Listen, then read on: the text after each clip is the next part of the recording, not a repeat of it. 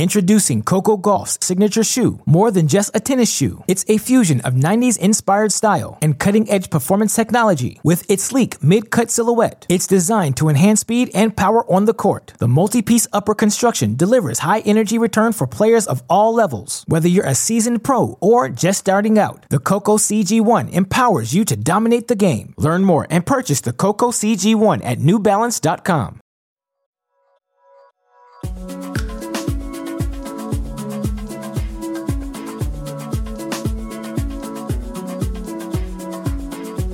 Hey Tennis.com podcast listeners, this is a special episode with Nicole Melichar. I'm Nina Pantic and I'll be your host in this interview, as well as Irina Falconi. Nicole has had an incredible summer this year after the reopening of the tour. She won the title in Strasbourg, reached the final in Cincinnati and the US Open, and reached the semifinals of the French Open, pushing her ranking to a career high number 11. She tells us all about her crazy 2020 season, as well as talks about how she became a doubles specialist, what her goals are for 2021, and what it was like to partner with French Open champion Iga Swiatek. Nicole has a lot of experience to share with us about being a doubles superstar. She has won 8 WTA titles, is a 2-time Grand Slam finalist, and won the mixed doubles Grand Slam title at Wimbledon in 2018 with Alexander Peya. So without further ado, let's get into our interview with Nicole Melichar. Hey, Nicole Melichar, thank you for joining us on the Tennis.com podcast. It's awesome to have you. I'm happy to be here. Thank you for having me. So we want to start off by asking you where in the world you are at this moment and what you've been up to. Well, I'm at home. I live in Bradenton, Florida. And it's currently not raining because I know it's raining where Irina is in Orlando. But I finished my season. So French Open was my last tournament, and it's been about 10 or 11 days since. Honestly, I went to go visit family in the Czech Republic, my grandparents, some cousins. It was really nice. And then when I got back a few days ago, I've just been relaxing and enjoying for the most part. I hit once. I played some family doubles with my parents. So a little hit and giggle, and I might go hit today just for fun as well. But yeah, just sort of been enjoying not having to train and just giving my body a little bit of a break. That's so good. You seem like a pro now at the COVID travel. You've been to so many different tournaments since the reopening of the tour, but how has your 2020 been from the start? I mean, you kicked off in January and then the shutdown happened, long break. Walk us through what 2020 has been like for you. Yeah, well, I started the season in Australia. I did well there, won my first title of 2020 in Adelaide, and then didn't do well in Aussie Open, unfortunately, but played Doha and Dubai. And then as that was going on, we started hearing about the virus during Aussie Open, how it was spreading through China, and it was like, okay, there's something going on. And then as we were in Doha and Dubai, we started hearing more about it and how it's spreading to different countries. And that's when the world started, you could hear them slowly start panicking and that Europe was going to go into lockdown. But then I honestly didn't think much of it. I never thought that a virus could really shut down the world. So flew home, was a few days at home, went to Indian Wells, and then all of a sudden Indian Wells gets canceled and you're like, what? What just happened? So, I went home, and then once everything got canceled, I never stopped practicing. I was practicing every probably 2 or 3 days a week. Just because if I stop hitting, I feel like I'm almost useless playing tennis. So I at least wanted to hit every few days just to feel the ball and have some rhythm. But I did a lot of other things. I was doing rollerblading and biking and swimming, yoga, Pilates, gym workouts, and just a lot of different things for my body, which I think really helped. It helped me get fitter and also helped with injury prevention. Because I think if you do a lot of different things for your body adapts. Just if you have a funny movement, it's used to doing different movements. So when I started again the season, I started with World Team Tennis. Nina, you were there. Yep. And I actually right off the bat, I played really well. I was playing with Coco for San Diego and then for New York, and just had a great run. We won most of our matches. We ended up winning the title after getting traded to New York. And I just took that momentum into Cincy, US Open, and into Europe. I played really well with all the partners that I played with. So I think the time off just let me mentally relax and just, enjoy life, but enjoy tennis for fun, not because I had to do it, but I wanted to do it. So I think that was important. I think that's such a healthy answer. We've had a lot of different people on the podcast, and we've had some people that trained every single day. We had some people that took 4 months off, me included. I mean, we've had all kinds of different, answers to that question. And honestly, I love hearing about it. It was very candid. And I think you bring up such a good point about doing other things, Pilates, yoga, and all different kinds of things that maybe you wouldn't have done before. Mm-hmm. And actually now that I'm thinking about my preseason training, I feel like COVID, we didn't know how long it was going to last, but it was kind of like a preseason. Once we knew that maybe tournaments will happen, you start getting more serious and preparing again. But I can take that experience from COVID and be like, doing a bunch of different sports helped me. So now for my preseason, I feel like I have a good idea of what worked now because I had good results. So maybe I try and do something similar.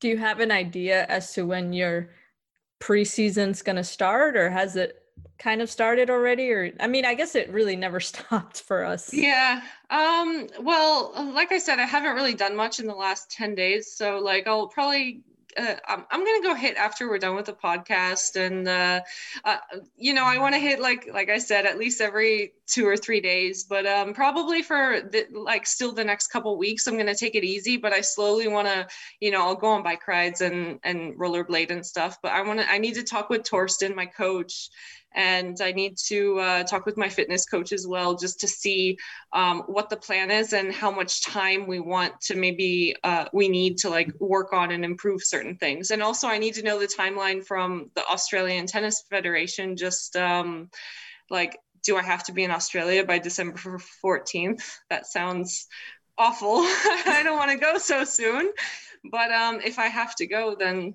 unfortunately I will go that early, but I'm really hoping they can move that timeline. You have to go. You're pretty much a favorite now. Do you feel like a favorite even at majors? You reached the final of the US Open, semifinals of the French. You're ranked number 11 in the world. Does it feel different going into the next year, even though things are crazy in terms of it getting into a draw? Does it feel different? I feel like over the last couple of years, 2018, I made my first Grand Slam final. Last year, I had a very solid year. And then this year I made another Grand Slam final. So I've definitely developed more of a belief in myself and in my game. So I think more than anything, I don't think anything has changed from the outside, or at least I don't feel that, but I feel like just personally, the belief in myself has grown over the last few years. And I really want to get that doubles major title under my belt. So I feel a confidence going in, but I don't want to put pressure on myself. I have to win the Australian Open or the French Open. No, I still want to continue to try and improve and grow. But I feel that I would like to think that I have what it takes to win one of those bigger tournaments. I'm sorry. Did you say doubles majors title?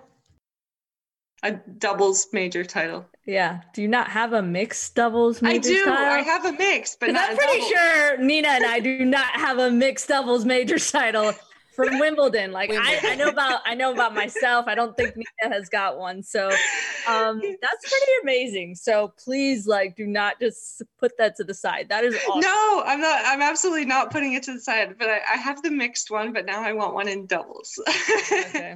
All right. Well, I remember seeing you after you had won that, and I thought it was the coolest thing because, I mean, not everyone can say they got a Wimbledon title. Your name is on the history wall forever. That's pretty awesome. And I remember you told me, you were I asked you if you had family to come see you. And you said, yeah, my grandma was there because she had told me when I first started playing tennis, that she would only come if I made it to the Wimbledon final. Mm-hmm. And you did. And yes. You came, and you won. And I was like, that's the coolest story ever. Yeah, and the better part was I made both Wimbledon finals, both doubles and mixed. So, yeah, no, that was amazing. Because even already when I had gotten to the semis, I was like, oh, maybe she'll come. She's like, nah, you have to make the final. Like, okay, grandma, okay, I'll make the final. Tough. That is tough. Pretty tough. Is your whole family from the Czech Republic? You were actually born there, right? Before moving to the States. What's your family history? Do you speak Czech? I do speak Czech. Both of my parents are Czech. I was born there, but my parents already lived in the States at the time. It's a complicated story why I was born there. Long story short, my mom didn't have health insurance and my dad was over there on business. So it was easier for her to fly back and have me born there rather than me being born alone, like her alone in the States.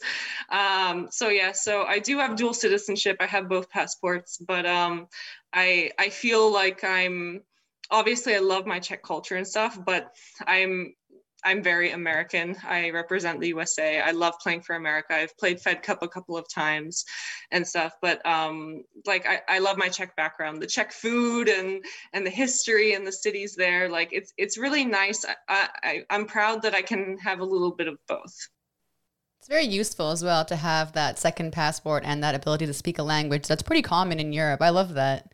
Yeah, no, it's been good, especially now during COVID. It was so easy to get to Europe because if I showed the American passport, they're like, wait, where are your papers? Where's this? Where's that? And I showed the Czech passport, like, oh, yeah, you're fine. They don't even look and check if the picture is yours.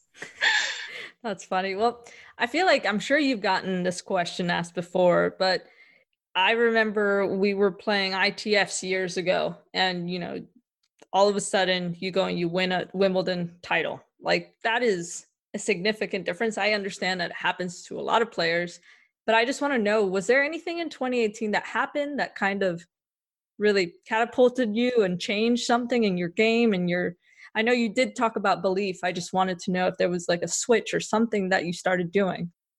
Well, 2018 was the first full season that I had like a partner for the whole year. I played with Květa Peške, and it was the first time that I also had a full-time coach with Torsten, which is her husband.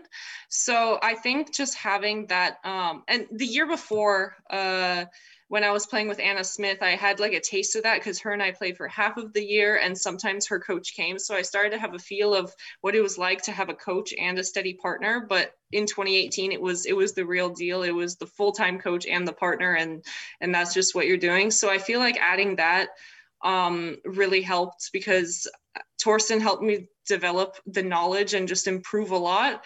And being alongside someone who's been on the tour for so long and has already won a Wimbledon title and has been there, done that. So she didn't get nervous in any situation, really. She could really help guide me on the court.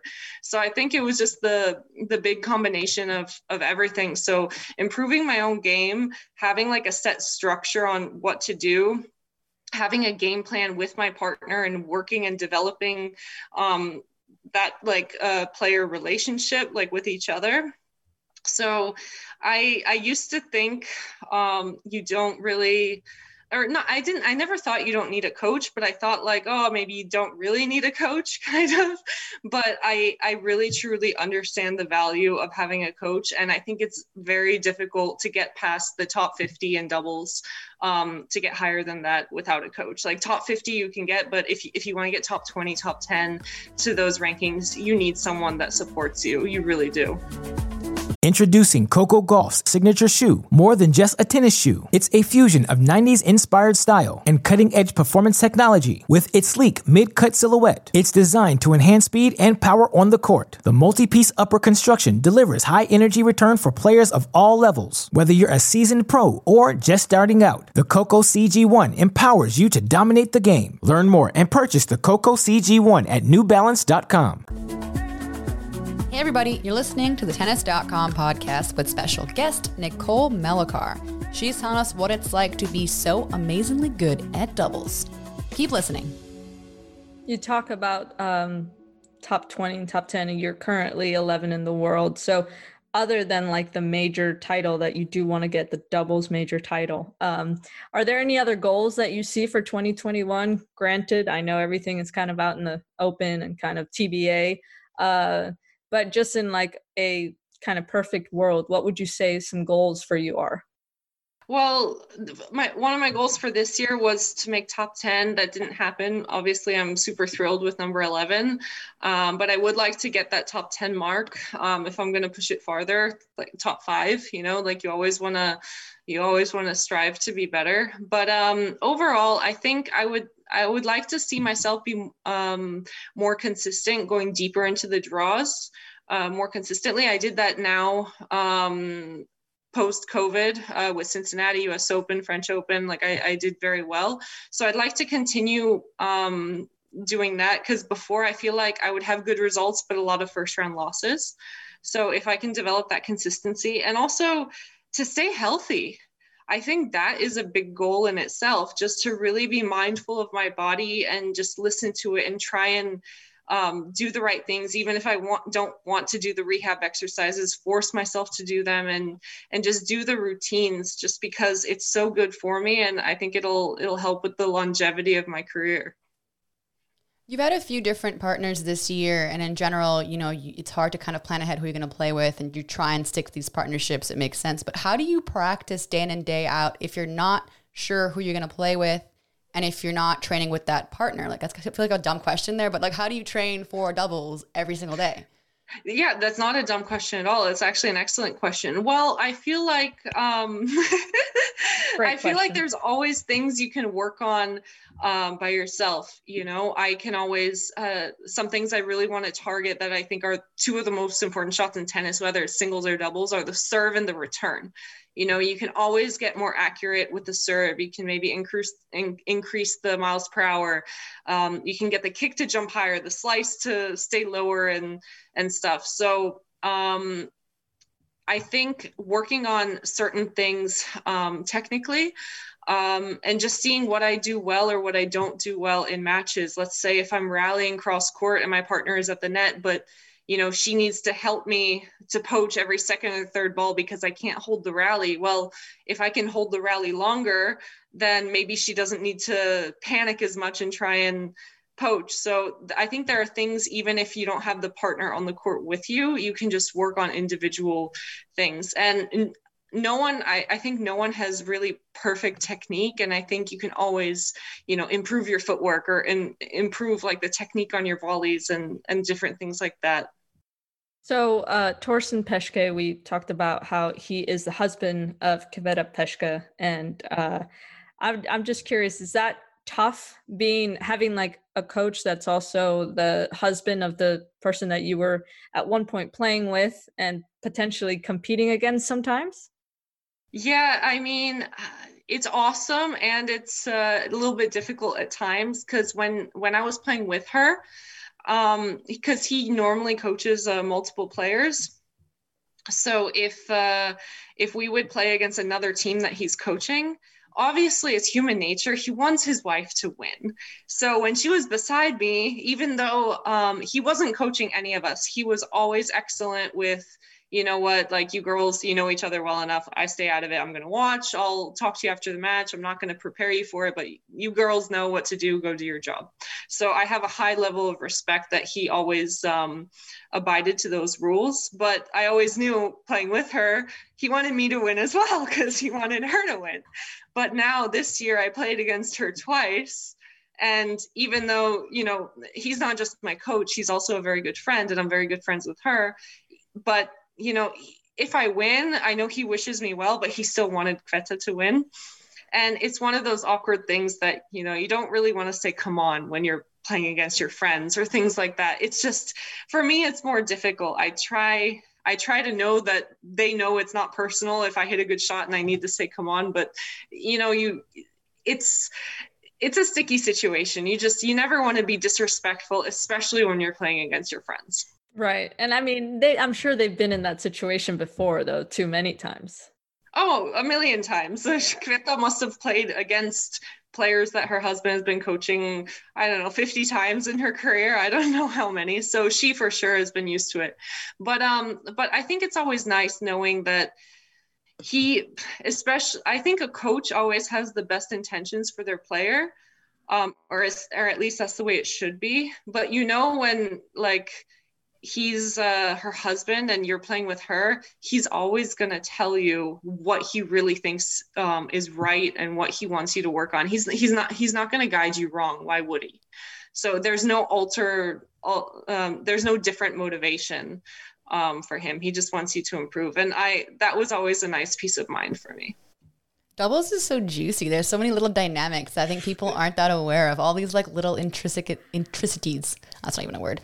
I wanted to ask about the French Open. Your most recent tournament was in Paris, and you paired up with someone people might know, with Iga Swiatek, or Swiatek. We've trying to learn her name for weeks now. And what was it like first playing with her and then watching her win? Well, I think I picked a really good partner, especially because it was 3 days before the sign-in deadline. Oh my gosh. But someone that's 11 in the world, you can't think that you're going to have a problem finding a partner though. Right. But no, finding a partner, no. But I wanted to I was really trying to find someone who I thought I had the potential of doing well with. So even though maybe some other players had reached out to me, I was still trying to like find who I felt would best suit me. And I think I made a very good choice with Iga. And obviously we had no clue that she was going to win the tournament. Actually, before the tournament, we were joking. We were thinking about it. We're like, who's going to win the women's title? And as a joke, I was like, oh, Iga Swiatek. And then my coach looked at me and I was like, oh, I think someone who's never won the French Open before will win. So in that sense, I think I was right. You put it out there. That's well done. Yeah, but no, playing with her, she's a very nice person, first of all. I didn't really know her before, but she is a genuinely kind-hearted person that, and I like those type of people. You never want to play with someone that you don't like. So first of all, that was wonderful. And then she always gave her best effort on the court. And because of her singles, I wanted to maybe teach her a little bit more doubles, because obviously singles players, if you don't practice doubles, it's different. But her instincts were so good, I felt like it was hard for me to tell her something because she felt the ball so well. So I really enjoyed playing with her, and I trusted her. She trusted me, and we made an excellent pairing. And I was happy we made the semis, but I feel like we definitely could have won that match. We had so many chances in the first set and lost the first set and then ended up losing the match. But to Desiree and Alexa's credit, they played an incredible match as well. So it was almost bittersweet. It was like, oh, we made the semis, but I felt we could have gone farther too. So it was bittersweet. Let's say that. You wouldn't be an athlete or a champion if you didn't think that you could do better. I mean, that's just the mentality. Exactly. Yeah, it must be nice to be 11 in the world. Now you get to be picky with your doubles partners in a sense. Like I remember obviously never being in close to that realm, but once you start getting top 100, top 75, top 60, then all of a sudden, you get to be a little picky. So I'm guessing like 11 in the world, you get to be very picky with your partners. Yeah. I mean, I always remember the grind and what it takes to get up there. And I remember maybe when we played, I remember asking you 100 times to play with me. And then finally you gave me a chance and we did well. And there's always, when I was lower ranked and I was asking the higher ranked players, like, play with me. And they were picky. And it's just, you just always want to feel like you're picking the partner that will best suit you. And it's not always the highest ranked player. I actually had higher ranked players asking me, but I think the pickiness goes with what combination you think, what maybe has great potential.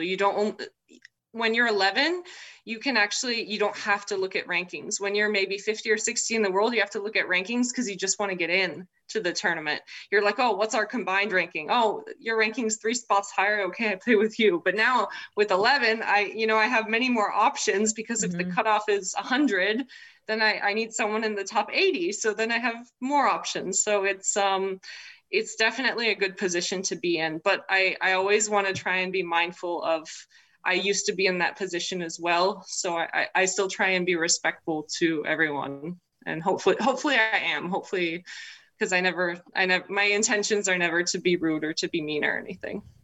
I've never heard anyone say anything bad about you, so you're doing well. Okay. Thank you. I'm curious about your process in becoming this double superstar. Did you turn pro as a teenager, and obviously with the intention of playing singles as well? What was your process like when you first joined the tour?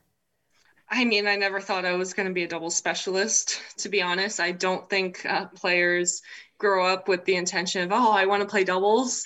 I think doubles is an amazing career, and I absolutely love it. I've learned to love the sport more than singles, actually, because I think there's just so much more diversity in doubles, just with like the things you can do on the court with 4 players. But yeah, growing up, of course I wanted to be a singles champion, and I tried that career, but I didn't have much money. I didn't have a coach to travel with me. I wasn't progressing in the rankings as quickly as I would have liked.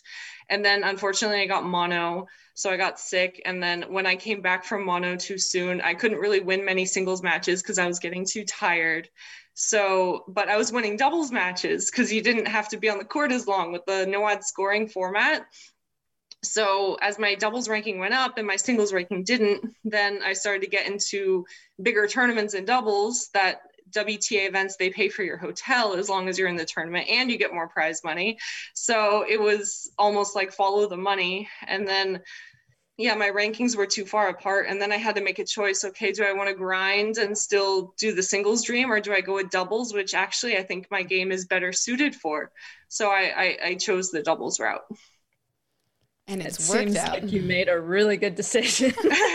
I don't regret my decision at all. I'm really happy with it. And I think I'm seeing more players like see that maybe they don't really do so well in singles, but then they're doing that doubles route earlier as well. I think the average age of doubles players has gone down, like is younger nowadays than it was maybe 10 or 15 years ago.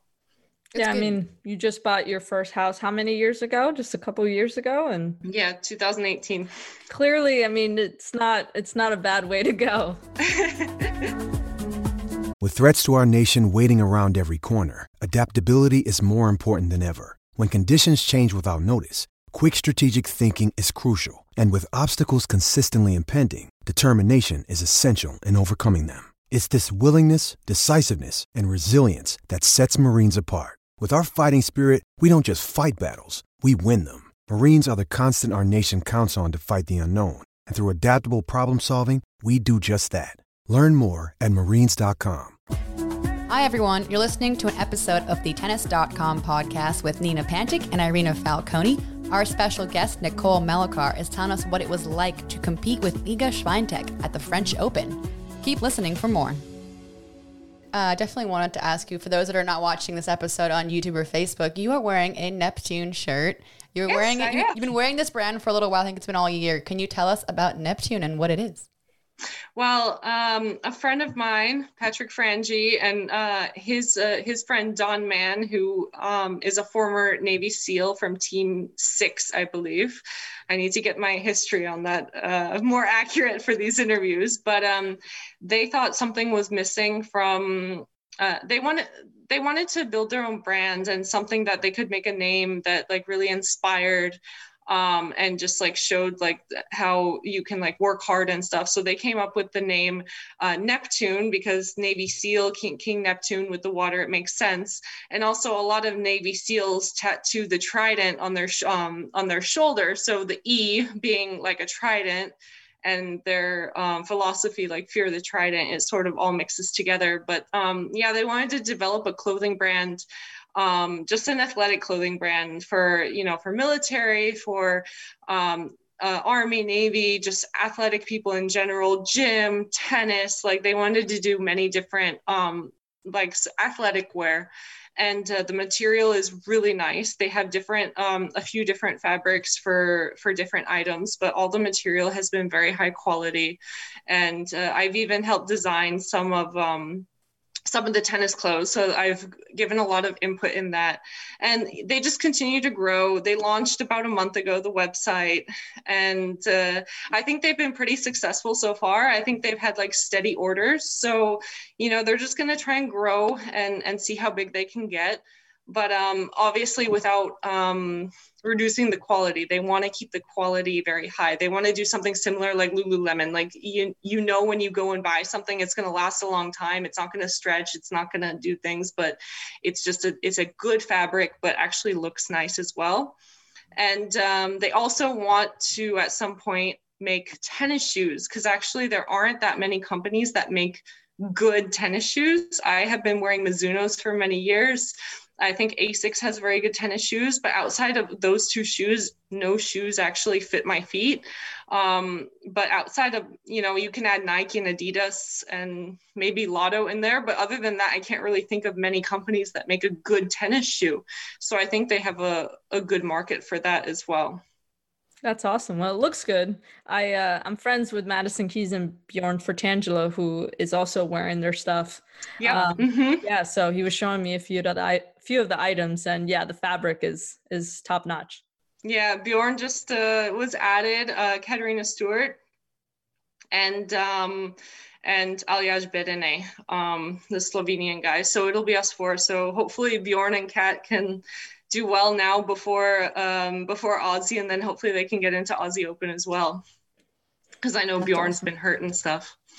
I love that you're since we're on a podcast, I will say if anyone wants to shop Neptune, I have a 15% discount code. Hey, go ahead. It's N Mellicar, so N Mellicar, all capital, for a 15% discount. Sweet. Absolutely. Yeah, absolutely. Tell everyone about it, because it is really cool to be at the ground level of something that's just launching. It's really fun to see a new company, and we're seeing them adding players. You mentioned them. So that's awesome. I definitely thought you were designing the clothes. So I'm glad that you are, because that's what I thought in my head. That is I'm definitely cool. Helping with the color schemes and different stuff and giving a lot of feedback. That's awesome. That's so fun. That's awesome. I feel like you're such a good role model for anyone, in terms of everything you're doing and like your attitude and how nice you are. I've really enjoyed talking with you, and I hope that you've enjoyed our time here on the podcast. Thank you. I have enjoyed the time, and if you want to do it again, let me know.